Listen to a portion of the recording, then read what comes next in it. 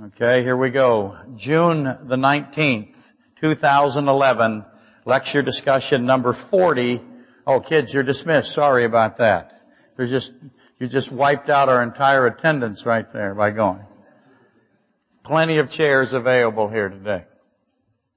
June the 19th, lecture discussion number 40 on the book of Romans, more specifically Romans 3:19 through 26, though I probably will stop at 21 again.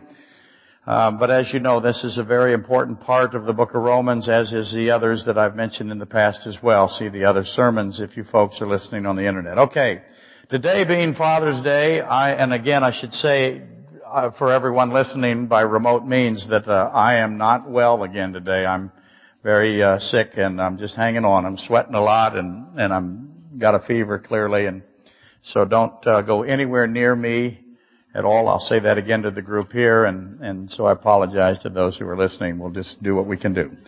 Okay, today being Father's Day, I'm aware, very well aware of the expectations that accompany these such days. So naturally, once again, I've prepared a special Father's Day lecture. And I have done this many times, and this one, again, is a special Father's Day event, and it's replete with many clever Father's Day references and analogies. And if everything goes as devised, all here in attendance, which isn't very many, will be sufficiently overcome with emotional responses and will go forth as happy little congregants, leaving behind vast sums of tithes and offerings. And that's the plan, if we could pull it off for today, and all that remains is the execution, which would be appropriate if indeed I did the aforementioned plan. And as you know here, that is never the plan at Cliffside Community Chapel. I never plan fuzzy-wuzzy, warm, emotional lectures. I do the exact opposite, don't I? I have a usual dreary, mundane, droning on and on and on, please make him stop material that I plan every week. Why do I plan it that way every week? Well, Pinky, it's the only thing I know how to do. And if you got that joke, then you watch TV way too much. But that is one of the reasons why we have a dearth of visitor. That's one of the reasons. And if you come here for the first time, I hope you were properly warned. I won't stare at you, the visitor. But generally I have 5 or 6 or 7 visitors that do come, and when they hear what this is, they go, wow, I really don't want to do this. And I get it, and it's not a problem. It's not that I'm offended by it anymore. It is the decision that I've made many, many years ago, and I'm sticking to it to the bitter end. And that's just how I'll be. Sorry. Yeah, not really sorry about that at all. That's a fake sorry. Anyway, actually, I really do have a Father's Day applicational sermon today. It just isn't, and I actually even have a story, an applicational story. I just don't have any idea how it applies to anything, and I don't think it does apply to anything, but it was such a cool story that I had to bring it in, and it has kind of a Father's Day theme, and I wanted to do it, and it's clearly a work in progress. And perhaps by the end of the lecture today, I'll figure out how the story becomes germane and relevant to Romans 3:19 through 21 or 26, how far I get.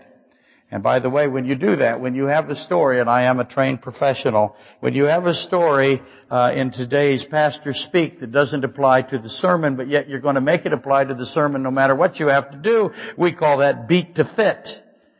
And it's a contemporary church technique, and it's the norm nowadays. It really is. It's essentially it entails, as I said, select a story, and then what do you do once you've got your story selected? What do? You lie. You absolutely bald-faced lie. Usually you put yourself in the story as if you were really there. And it doesn't matter if you get caught. People don't really catch you. They don't really seem to care anymore. But you add lie after lie in order to spruce up the story and make it apply to your life or to somebody in your church's life. And then you declare it's now just all blue smoke and fabricated nonsense to be an example of the passage that we're going to do. And that passage, of course, is normally completely misinterpreted Why wouldn't you expect that? If he's going to lie about the passage, lie about the story, he's certainly going to lie about the Scripture, isn't he? Pretty simple. And what do we call all of that? We call that Church 2011. Yeah. That's what we call it. Consult your handy yellow pages for a location near you.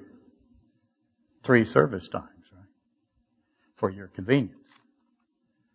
Please make checks payable. Laodicean Megalopolis Church of the Vomited Out. See Revelation 3:16. I get asked a lot. I get asked, Mr. Chronister. Okay, they don't call me Mr. We had a really nice lady. What was her name again, dear? Help me. Jennifer from Arizona that addressed me as Mr. Chronister. I'm busy trying to find out what we can give her free. We don't have any t-shirts. But anyway, no one calls me Mr., but let's pretend. I get asked this a lot. Quotes, if you will. Mr. Chronister, do you really think that the megachurch concept today is totally corrupt? And my answer is, not yet. Let's wait a few days. It isn't far away. See the parable of the mutated monstrosity mustard tree filled with evil agents. That's Matthew 13:31 through 32. I've said many, many times, a mustard bush does not grow into a tree. So when you see one in Scripture, God did not make a mistake. He specifically said, I had a monstrosity, a mustard bush that became a tree, and it was filled with black evil birds that he described as evil in the sower parable right before that. That's the context of the mustard tree parable. Anyway, I have an actually true, really happened Father's Day story. I really do. I have one. That might be the first one ever. I think it is the first one ever. I have changed the names to protect the innocent. I really haven't done that either. I haven't. And I've embellished a few details for comedic effect, so you can hold me accountable for that. But no one will catch me. It's hardly anyone on the internet will know about this. The thousands that are listening, and there are thousands that will or won't listen. Just to scare you, my number one sermon. Hi, Kurt Falk. We're saying hi to Kurt Falk on Podbean, who runs Podbean. My highest sermon on Podbean is now that many people listening to one sermon. I think this one will break that record. It'll be extraordinary. Okay? So I haven't changed the names because that's the best part. And there's nobody that's innocent anyway, right? That's just a biblical certainty. No, not one. And this is a literally true event, and it's used by me for the purposes of killing time on a Sunday evening. And not really, but maybe. As you know, I'm currently doing some framing out in Eagle River. It's a small project. It's only 5,000 square feet or better. And we're doing it for fun, and that's the truth. I told Mike that the other day. That's the truth. We're having a great time out there. We love the people we're with, and we're really enjoying ourselves a lot. And we're attempting to do something that we think will last a great deal of time, if we have that much time. And we're having fun when we're not falling off of things or shooting ourselves with butane nail guns. And our mostly little old crew, but it's an older crew of misbegotten misfits and street urchins, and on that crew is the following people: Jane, who's not here, and Lori, who is here, and Bill, who is not here, and me, who is here. Okay, did you notice? And then and every now and then Eric comes out and helps, and every now and then Louis comes out and helps, and but then there is Lorenzo Robert Lopez and Michael, no middle name, Tavallero. And those are important details. Those are critically important details. You'll see here in a minute as we go along. Lorenzo, and I got that right, Robert? Lorenzo Robert Lopez is the father of Lorenzo Arturo Lopez, right? Okay, got that right. And together they comprise the famous Flying Lorenzos of renown. They help us, and you can imagine what their task is on this framing job, since Bill and I try to remain firmly on the ground at all times. Though, if Bonnie were here, she'd be really upset, because Bill was up on the roof roofing the other day, wasn't he? And that's 35, 40 feet in the air. Anyway, so I have Lorenzo Robert. I got to go back and read it. Did I get that right? Lorenzo Robert Lopez, yes. And I have Lorenzo Arturo Lopez, famous flying Lorenzos of renown. Then we have Michael, no middle name, Tavallero. And he is the father of Michael Adrian Xavier Tavallero. And together they comprise Michael, no middle name, Tavallero, and Max. Michael, I have to put this on the board for you, Adrian Xavier, and therefore he is now forever Max. What does this have to do with Romans 3, you're asking? I know. Hang with me. I'm going to beat it to fit. And clearly, we have Michael, no middle name, Tavallero, and we have Michael Adrian Xavier Tavallero, and so there's some kind of compensatory middle name syndrome occurring here, in that Max got both middle names and Mike got none, and I'm sure that's a source of great angst in their family. But, okay, so far is everybody on board? I have Lorenzo Robert Lopez, and I have Lorenzo Arturo Lopez, and I have Michael, no middle name, Tavallero, and Michael Adrian Xavier Tavallero. Is everybody still on board with me now? I have to go over it again. I know it's complicated, but you got to have that because it's the foundation of the story. Now, sometime last week, and I'm being deliberately ambiguous as to protect one of them. Okay? As to the exact time, because one is guilty. Lorenzo Arturo Lopez and Michael Adrian Xavier Tavallero, they decide to go exploring into the wilderness. And for those of you who listen by internet, you will like this. They're going into the Alaskan wilderness. Granted, it's close by where they live, but where they live is not someplace any of you who are listening to me would choose to live if you could avoid it. It's very, very much part of the Alaskan experience. In the sense it's quite close. Grizzly bears come through their property on a regular basis. Their dog goes down and rolls in horse manure every day. A lot of you wouldn't like that. They don't particularly like that either, but the dog likes it, and he's pretty proud of it, and we all respect him for what he's doing. But anyway, little Lorenzo and Max, they decide to go exploring into the adjacent Alaskan wilderness, and both are very experienced. Both have done this many times, and neither, however, this time divulged their exact intent. Just a generic, we're going hiking by, and when I mean by. We're going hiking by. And the hike begins what? About 9 o'clock p.m. Is that correct? About 8. Oh, well, I'll give you a break then. At 8 o'clock p.m. And unbeknownst to anyone besides themselves, they resolved to investigate some hidden lake 26 miles into steep terrain into bear habitat. That's their plan. What's that? My microphone not on? Oh, it went off? Okay. Okay, there it's back. Let me repeat that then. No one knows, and sorry again for my voice, I can feel it going. I might not get through the story. No one knows. They just decide, we're going to go 26 miles. Is that right? Did I get that part right? Go ahead, make yourself more guilty. Okay, let's just go with 26 miles and 13 miles out. Okay. I'm sorry, the math is still 26 miles.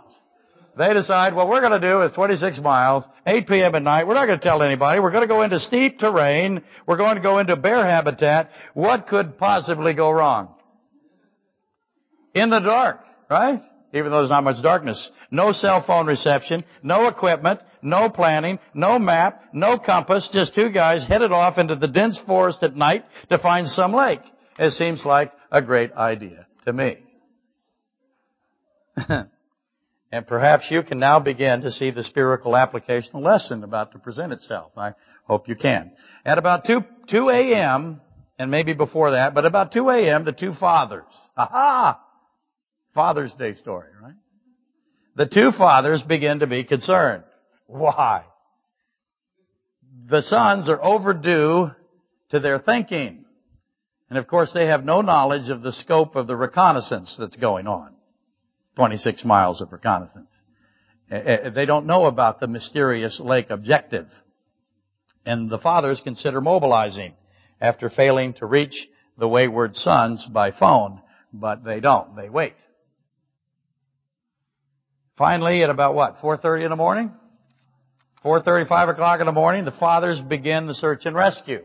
Or perhaps it's also a possible search and destroy effort. It could go either way based on how things are going. Whichever becomes appropriate, obviously. And very quickly, they go off and they locate, being the expert trackers that they are, they find what we call Lorenzo's vehicle, which is being very kind to it.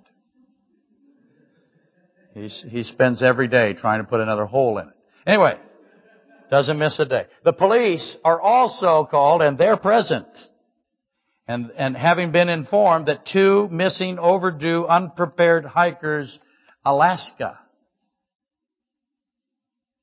And the fathers and the police then have the following procedural investigative exchange. 5 o'clock in the morning. What was it? 40 degrees? Was it raining? Cold and damp for sure. Yeah. Yeah, the chances of hypothermia probably what? 100%. Especially if you went in the lake. The mysterious hidden lake that no one even knew you were going for. You didn't bother to tell them. Why bother? It's only 26 miles. No one's a worry. Did you have any food? Oh, good. What did you have? I can't wait. Oh, you had sandwiches. The bears would enjoy those. Call that a condiment is what the sandwich would become. Sprinkle the sandwich on you. Did you have any firearms? I got to know this. Here you can't. No, you didn't, did you? Careful. You be quiet. Did Lorenzo have any firearms? Oh, you don't have anything. Lorenzo was carrying a what? A 357? Oh, wow. You can't even say 357 in bear territory with a straight face, can you? What would happen? Lorenzo would have climbed a tree and shot the bear from a distance. How many bears are up there? Oh, just two. Grizzlies or black bears? Oh, just a female with cubs. What could possibly go wrong? But you had a sandwich. You could throw the sandwich at her. Maybe hey, that's thinking. Okay, anyway. We have this investigative procedure exchange at 5 o'clock in the morning, 40 degrees damp. And I want you to imagine that you are the police officer. Put yourself in his position. And so I'm going to try to act it out for you. I'm not a very good actor, but I'm going to do my best. The officer says, "What is your name, sir?" "Lorenzo Lopez." And so the officer writes it down. I can imagine. Lorenzo Lopez. And who are you looking for? Lorenzo Lopez. Lorenzo. And he would pause, wouldn't he? And he would ask the obvious question. Are you looking for yourself? No, I'm looking for Lorenzo Lopez. Lorenzo Lopez Jr.? No. Now he would turn to he'd say, "And what is your name, sir?" "Michael Tavallero." "Who are you looking for, sir?" "Michael Tavallero." "Junior?" "No." So, to sum up the situation, we have two adult males in the woods who have called the police in the hopes of finding themselves. That's what he would think, wouldn't he? Absolutely certain of it. And all of that, however, was prevented. The inevitable perfunctory detention and subsequent free ride to Anchorage at taxpayers' expense. That was prevented by the emergence of Max and little Lorenzo from the woods, causing the police and the fathers to burst into songs of joy. And I'm not really sure about that last part. But I bring all of this up because, one, it's Father's Day, and because of the dual concepts of fatherhood and law. I have fatherhood and law right here. I have two fathers and I have the law. Now I'm beating that to fit. but that's the best I could do. Anyway, fatherhood and law are woven into the fabric of Scripture. Yes, give me credit. There's only 10 of you. I thank you for laughing. You should laugh louder, Terry. They'll think there's more of us. Anyway, fatherhood and law are woven into the fabric of Scripture. The Bible establishes God as Father and is the source of all law. All law is given by God the Father. That is where we are now in our lecture series with regard to Romans. And I'll bring this all together, I hope. We have something, if you've read in your books, chapter 9, you saw this, didn't you? Patria potestas. Okay, that means paternal power, or the power that comes from a father. If you wish to, fatherhood and law. And they all understand that began, this is where the origin of societal law came from. It came from patria potestas. Jurisprudence, the theory and philosophy of law, they believe originates from this very small beginning, a father in authority. Hopefully everyone recognizes the term patria potestas, and you know that it is from your homework assignment, chapter 9. I'm saying that for those who follow along on the internet. Who Made God? From Professor Edgar Andrews. And hopefully as well, everyone remembers from last Sunday the two main emphasized points that I made. And what were those points? I made 2 points. Do you remember? 2 critical points. What were they? I said, one, that light, in fact, I said all of matter had what? It had a dual nature. Light has a dual nature for sure, and de Broglie decided that all of matter, all of electrons have a dual nature. Light has a wave-particle duality, and that all of matter has duality. That observation is very important because involved in it is an observer effect. Remember the observer effect. What determines the dual nature, or what determines whether or not it remains a dual nature, is the observer effect. The observer observes. So all of matter, that's my major point last week, all of matter has a dual nature. And of course that means who? That means you, me, your matter. You matter. Thank you. Thank you from the back row. We're matter. All of matter has a dual nature, but specifically light, and that's the purpose of the Thomas Young the Thomas Young double slit experiment. But we have an observer. And that observer affects the nature of matter. That is basic quantum mechanics theory. Okay? Observer affects the twofold nature of all matter. And when you recognize that that's occurring, quantum physics is saying, without any stuttering, they are absolutely certain as they can be, that light has a dual nature, that it has a wave-particle duality, and they believe that all matter has this same duality. They are positive of it. They are positive that observation affects that nature. And when you understand that, you are left with a conclusion that is obvious. And that conclusion is that atheistic evolutionary dogma cannot be the origin of that. It is impossible for a duality in nature, or a twofold nature. It is impossible for a twofold nature to evolve. And it is impossible for a twofold nature that exists, that once it's observed, it goes back and forth between particle and particle and wave. That cannot, I hope it's obvious to you, evolution cannot be the origin of that system. And this is what's called the theological implications of subatomic behavior, or quantum motion, or quantum mechanics. The theological implications are the metaphysical implications. Let me say it another way. The spiritual implications of quantum motion. And the other point I made was what? I did it really quick. That's where we are today. What was the other point that I made? You remember? I said that all law is one law. That's how I started. So think of a law. Thou shalt not go out of your house at 8 p.m. into the woods towards a hidden lake with a sandwich as a weapon. That's How many sermons can I get out of that story? I think 30.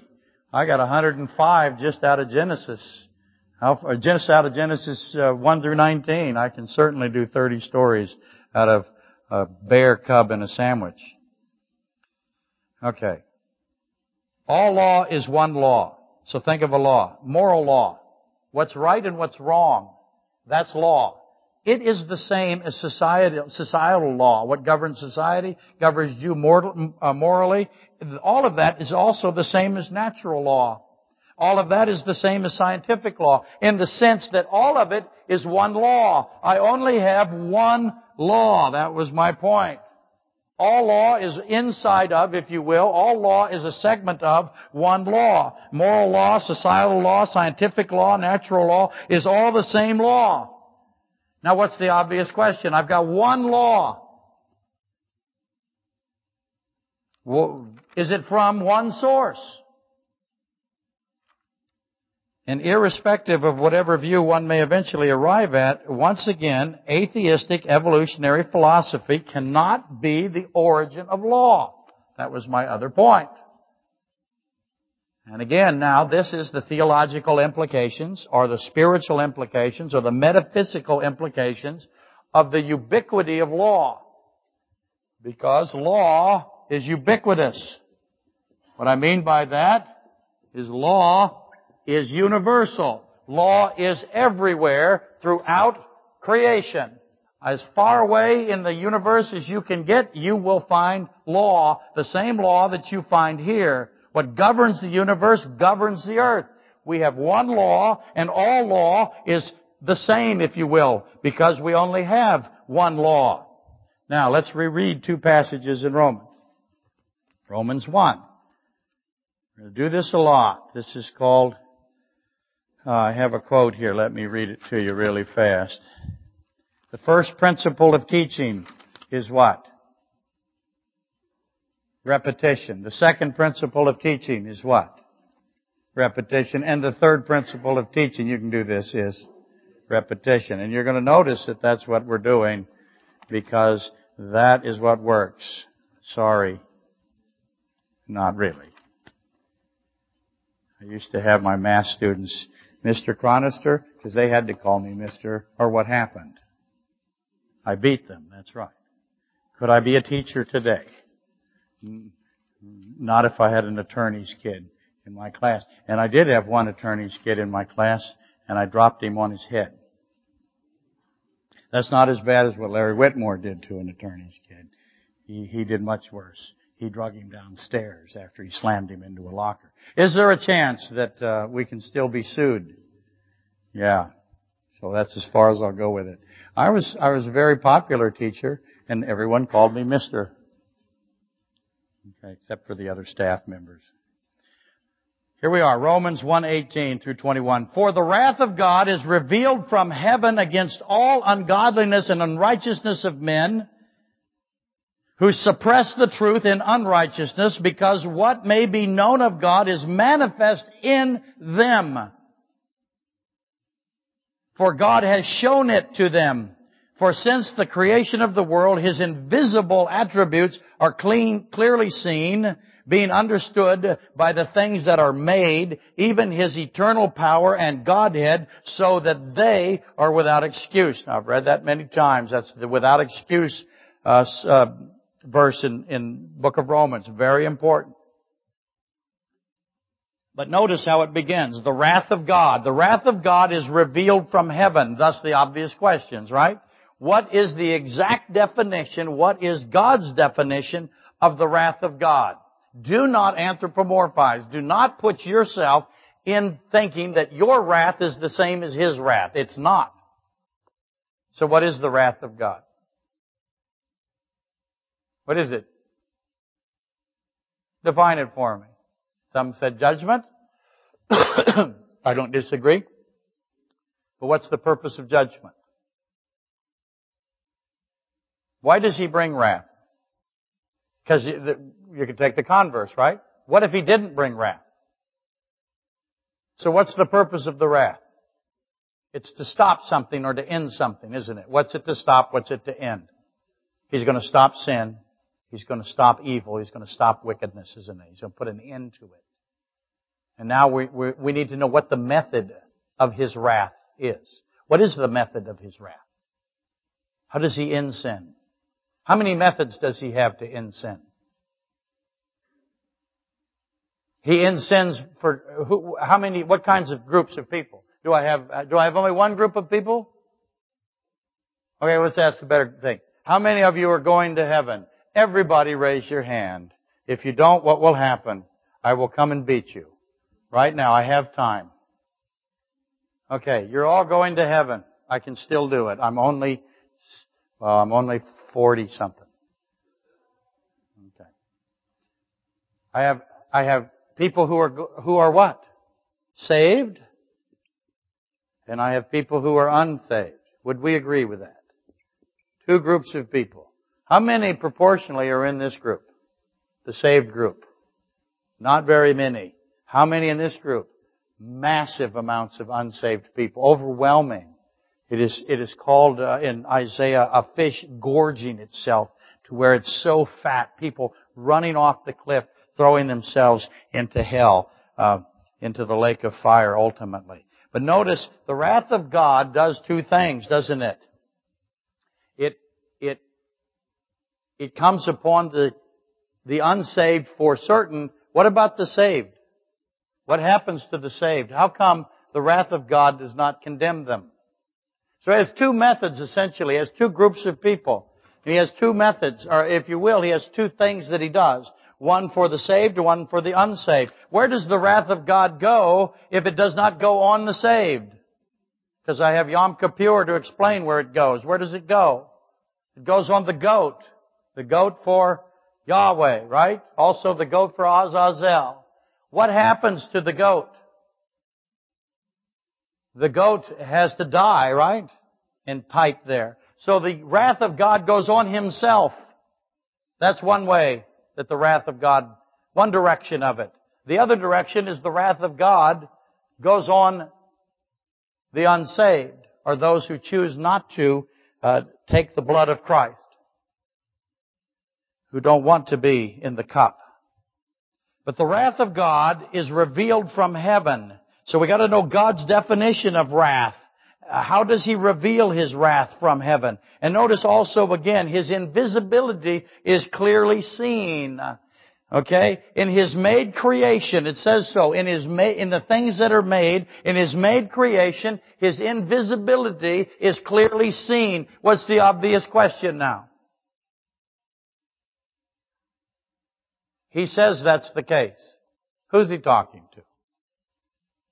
Book of Romans, who are they? They're Christians. He is saying that His invisibility is clearly seen and His wrath is revealed from heaven.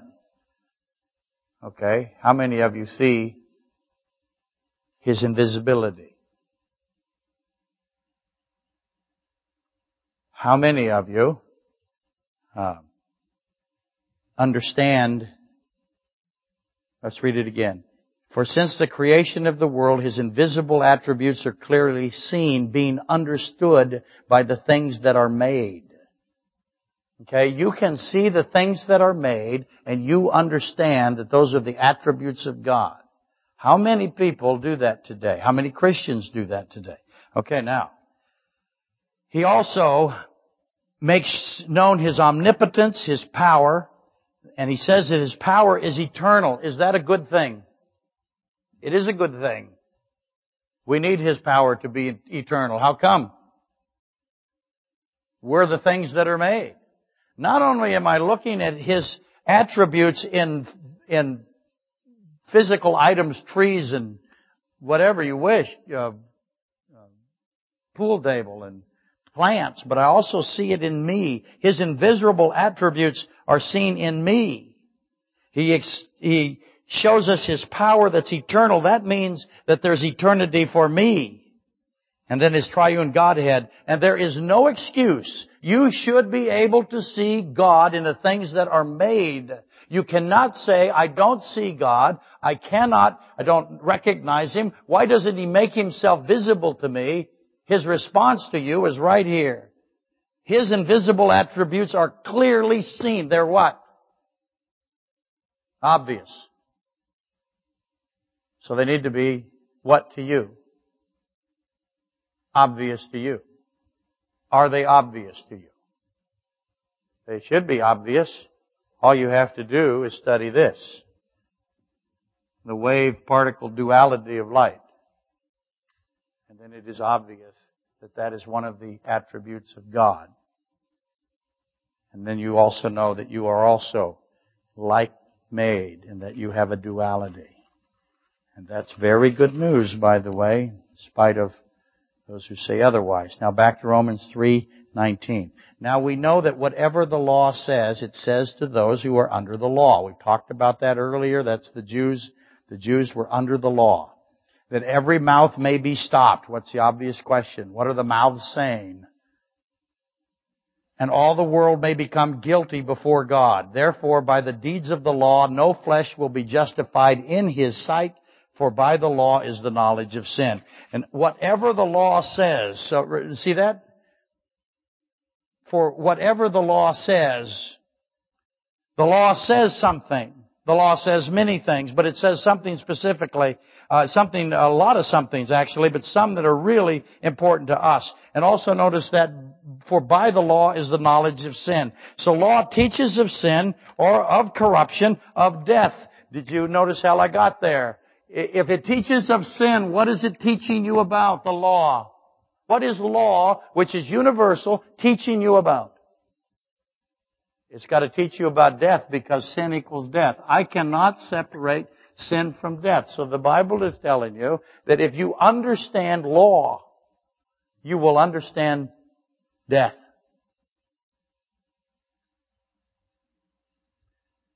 And certainly failure to keep the law is one aspect of how the law teaches the knowledge of death to somebody. Mankind discovers truth primarily through one process, and what's that? How do you learn things besides repetition? It is actually the same thing. There is no better teacher than failure. Mankind discovers truth through failure and repeating failure and then failing in that failure and repeating the failing of the failure. That's how we learn. And if we try to keep the law, what do we do constantly? There's a lot of laws to keep, by the way. How you doing? You're doing awful. You haven't kept a single law since you've been here. Today is law-keeping day. I so announced it, and you're all to keep at least one law all day. And none of you have done it. I know that. How do I know that? Because all human beings are hopelessly unable to keep law. No one does it. And if they tell you they're doing it, what did they just do to you? They lied to you, which makes them very qualified to be a pastor telling stories. Mankind discovers truth through failure. That's why He gave the law, and that's one of the aspects of it. That's how He teaches you that you cannot keep the law, and therefore you are in sin and you have death. But it also, there's more to it than that. It's more complex than that. The first principle, as I said, is this repetition of failure. Okay, as is the second and the third principle. The Jews, the Pharisees, more specifically, they would continuously do something. They would declare themselves to be what? What would the Pharisees do every day, all day, and it happens again today? They would declare themselves to be keepers of the law, when it's obvious they're not keepers of the law. Not one of them. What would possibly make somebody do that? What's the motive of somebody to say, I am a keeper of the law. I am keeping the law. I am sinless for this month. I've committed no sins for a couple of years now. What could possibly make somebody lie like that? They know it's a lie. I know it's a lie. We all know they're lying. What makes them do it? Who are they fooling with that?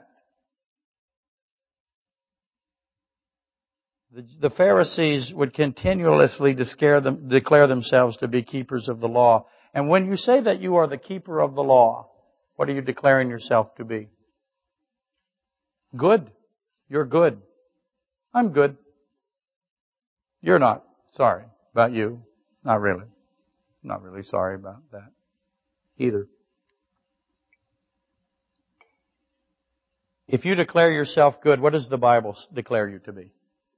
Desperately wicked. You are declaring yourself to be the opposite of Scripture and the opposite of reality, for that matter.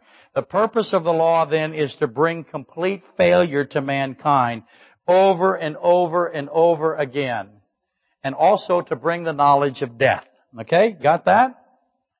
Now, in your homework assignment, Paul in Romans 2:14 through 15, Edgar Andrews quotes that in chapter 9. He declares that all of humanity has an inner sense, Paul does, or the Holy Spirit through Paul does. All of humanity has an inner sense of the moral law, Romans 2:14 and 15, written into us. And God has done this to all of mankind. And this, again, is patria potestas, or paternal power, again, from a biblical perspective. God has written inside of all of us this moral law. It is in us. We know what's right. We know what's wrong. You know what's right and you know what's wrong. You know. Now you may refuse to listen to it. You may not care about it.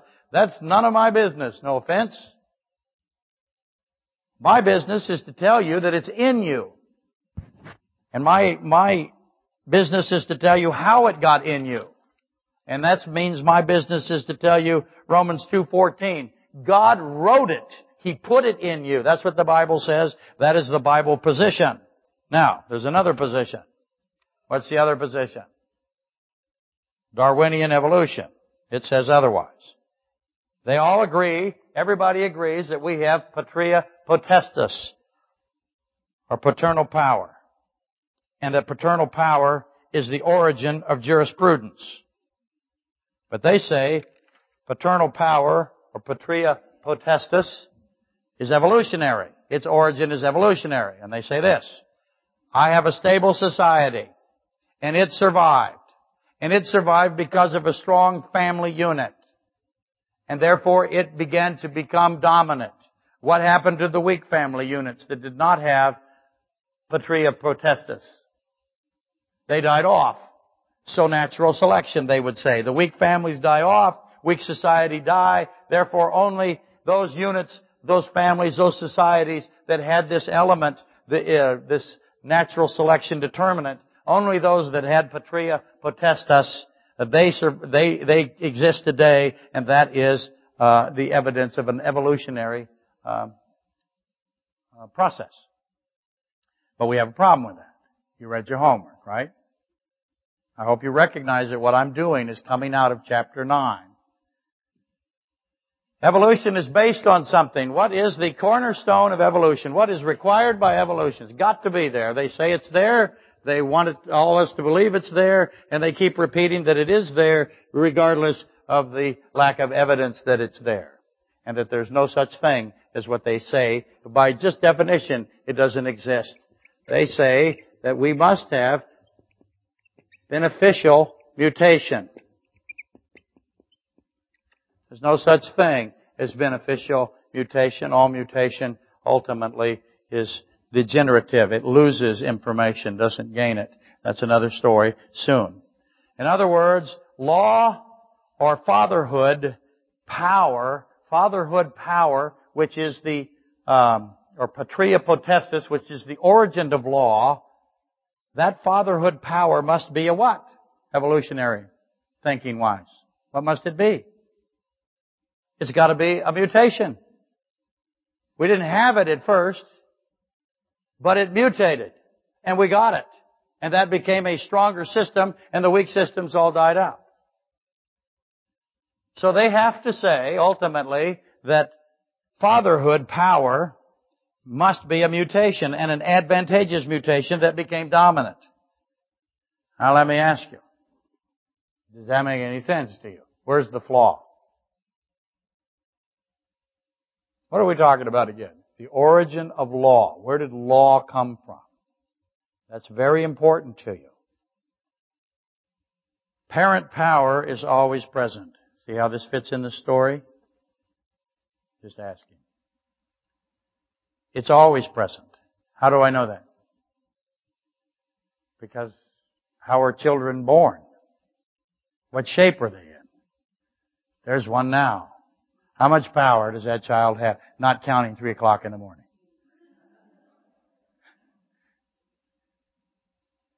Parent power is always present because human offspring are biologically dependent. They're helpless.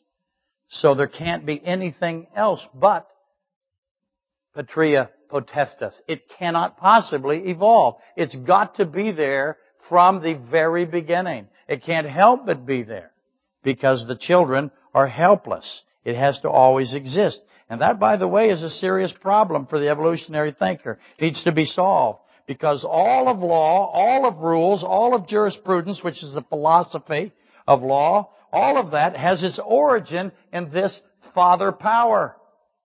All of it. That's not simply me saying that. That's the Bible saying that. And that's the scientific consensus. That's the philosophical consensus. Law began when a father parent exercised power and authority over his offspring and his wife. And that is without dispute by anyone. So that's the obvious question. What's the obvious question now?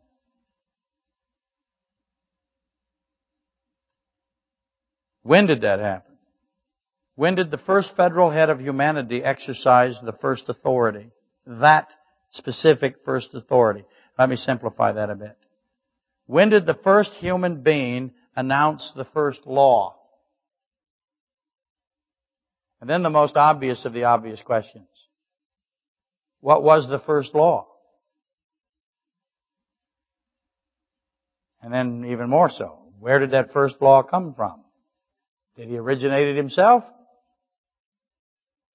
The principle of patria potestas requires that a father be the origin of all law. That's very important. Understanding the ubiquity of law and patria potestas does something. What does it do? It renders it impossible for evolutionary thinking to be true. Impossible.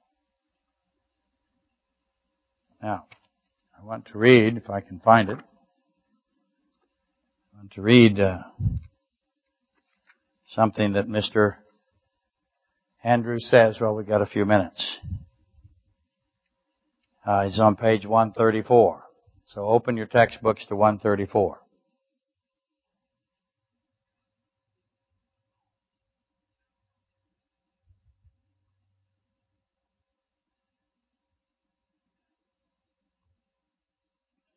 He asked this now, law and the lawgiver. So let's return to the questions posed at the beginning of this chapter. Why is law so ubiquitous throughout the cosmos? Why do laws originate? Who makes the rules? Why should we care anyway? Why should you care? I'm trying to prove something to you. What is it I'm trying to prove? You have a twofold nature, that you are dualistic, that you have a soul. And that soul will exist forever because God has what? Eternal power. There's no possibility that eternal power will cease. Okay, now back to the textbook. Working from the hypothesis of God, I have argued that all law, whether expressed in nature, society, or in the human conscience, derives from a single divine lawgiver. That is why law is so remarkably ubiquitous in human experience. He's saying, on this earth, law is universal. I'm going to go to the next step. What am I going to do? On this earth, in every human society, even in the animals, even in the ants, he'll tell you, even in fish, we have laws, we have rules, we have a system. It's everywhere. It's ubiquitous. It's universal on this earth. Every game, every event, everything. We have 4 dogs in our house. They go by rules. Rule number 1, the Sierra is in charge. The German Shepherd. Although that's getting a little touchy. Rule number 2, Abigail is second. Rule number 3, Lucy is making a move. Rule number 4, Sierra doesn't like it. Rule number 5, Riley sleeps all day long. But there's rules, and they function as a group. And they follow the rules. Where did the rules come from? Why do I have rules? What am I going to say? Law is everywhere on this earth. If you want to have an evolutionary position and you want to say that law evolved on the earth even though there is no such thing as beneficial mutation with respect to law, and there's no such thing as an origin of law that does not have patria potestas and requires a father to give it to you, no such thing. You have to say there's no morality inside me. You have to say that all of the complexity with law in this earth is somehow accidental or chaotic or random. But then you got another problem. What's that? The law is throughout the cosmos. So let's keep reading. We have yet to look in details at the law of nature, of course, and this we shall do in the next chapter. That's your homework assignment, right? Next chapter. But so far the evidence strongly supports the sentiments of Edmund Burke. Let's go back to Edmund Burke, who said at the very beginning in 1788, there is but one law for all, namely the law which governs all law. The law of our Creator, the law of humanity, justice, equity, the law of nature and of nations. Edmund Burke, 1788. That all law is a unity because it is derived from God. There is but one law for all, namely the law which governs all law, the law of our Creator, the law of humanity, justice, equity, the law of nature and nations. He's quoting Burke there again. It should be done every day, frankly. May we not conclude then that the principle of law permeates the cosmos, because it does. Because it has a single source in the transcendent lawgiver by whom all things were made. Or is there, after all, some naturalistic explanation? So he is going to go on to tell you that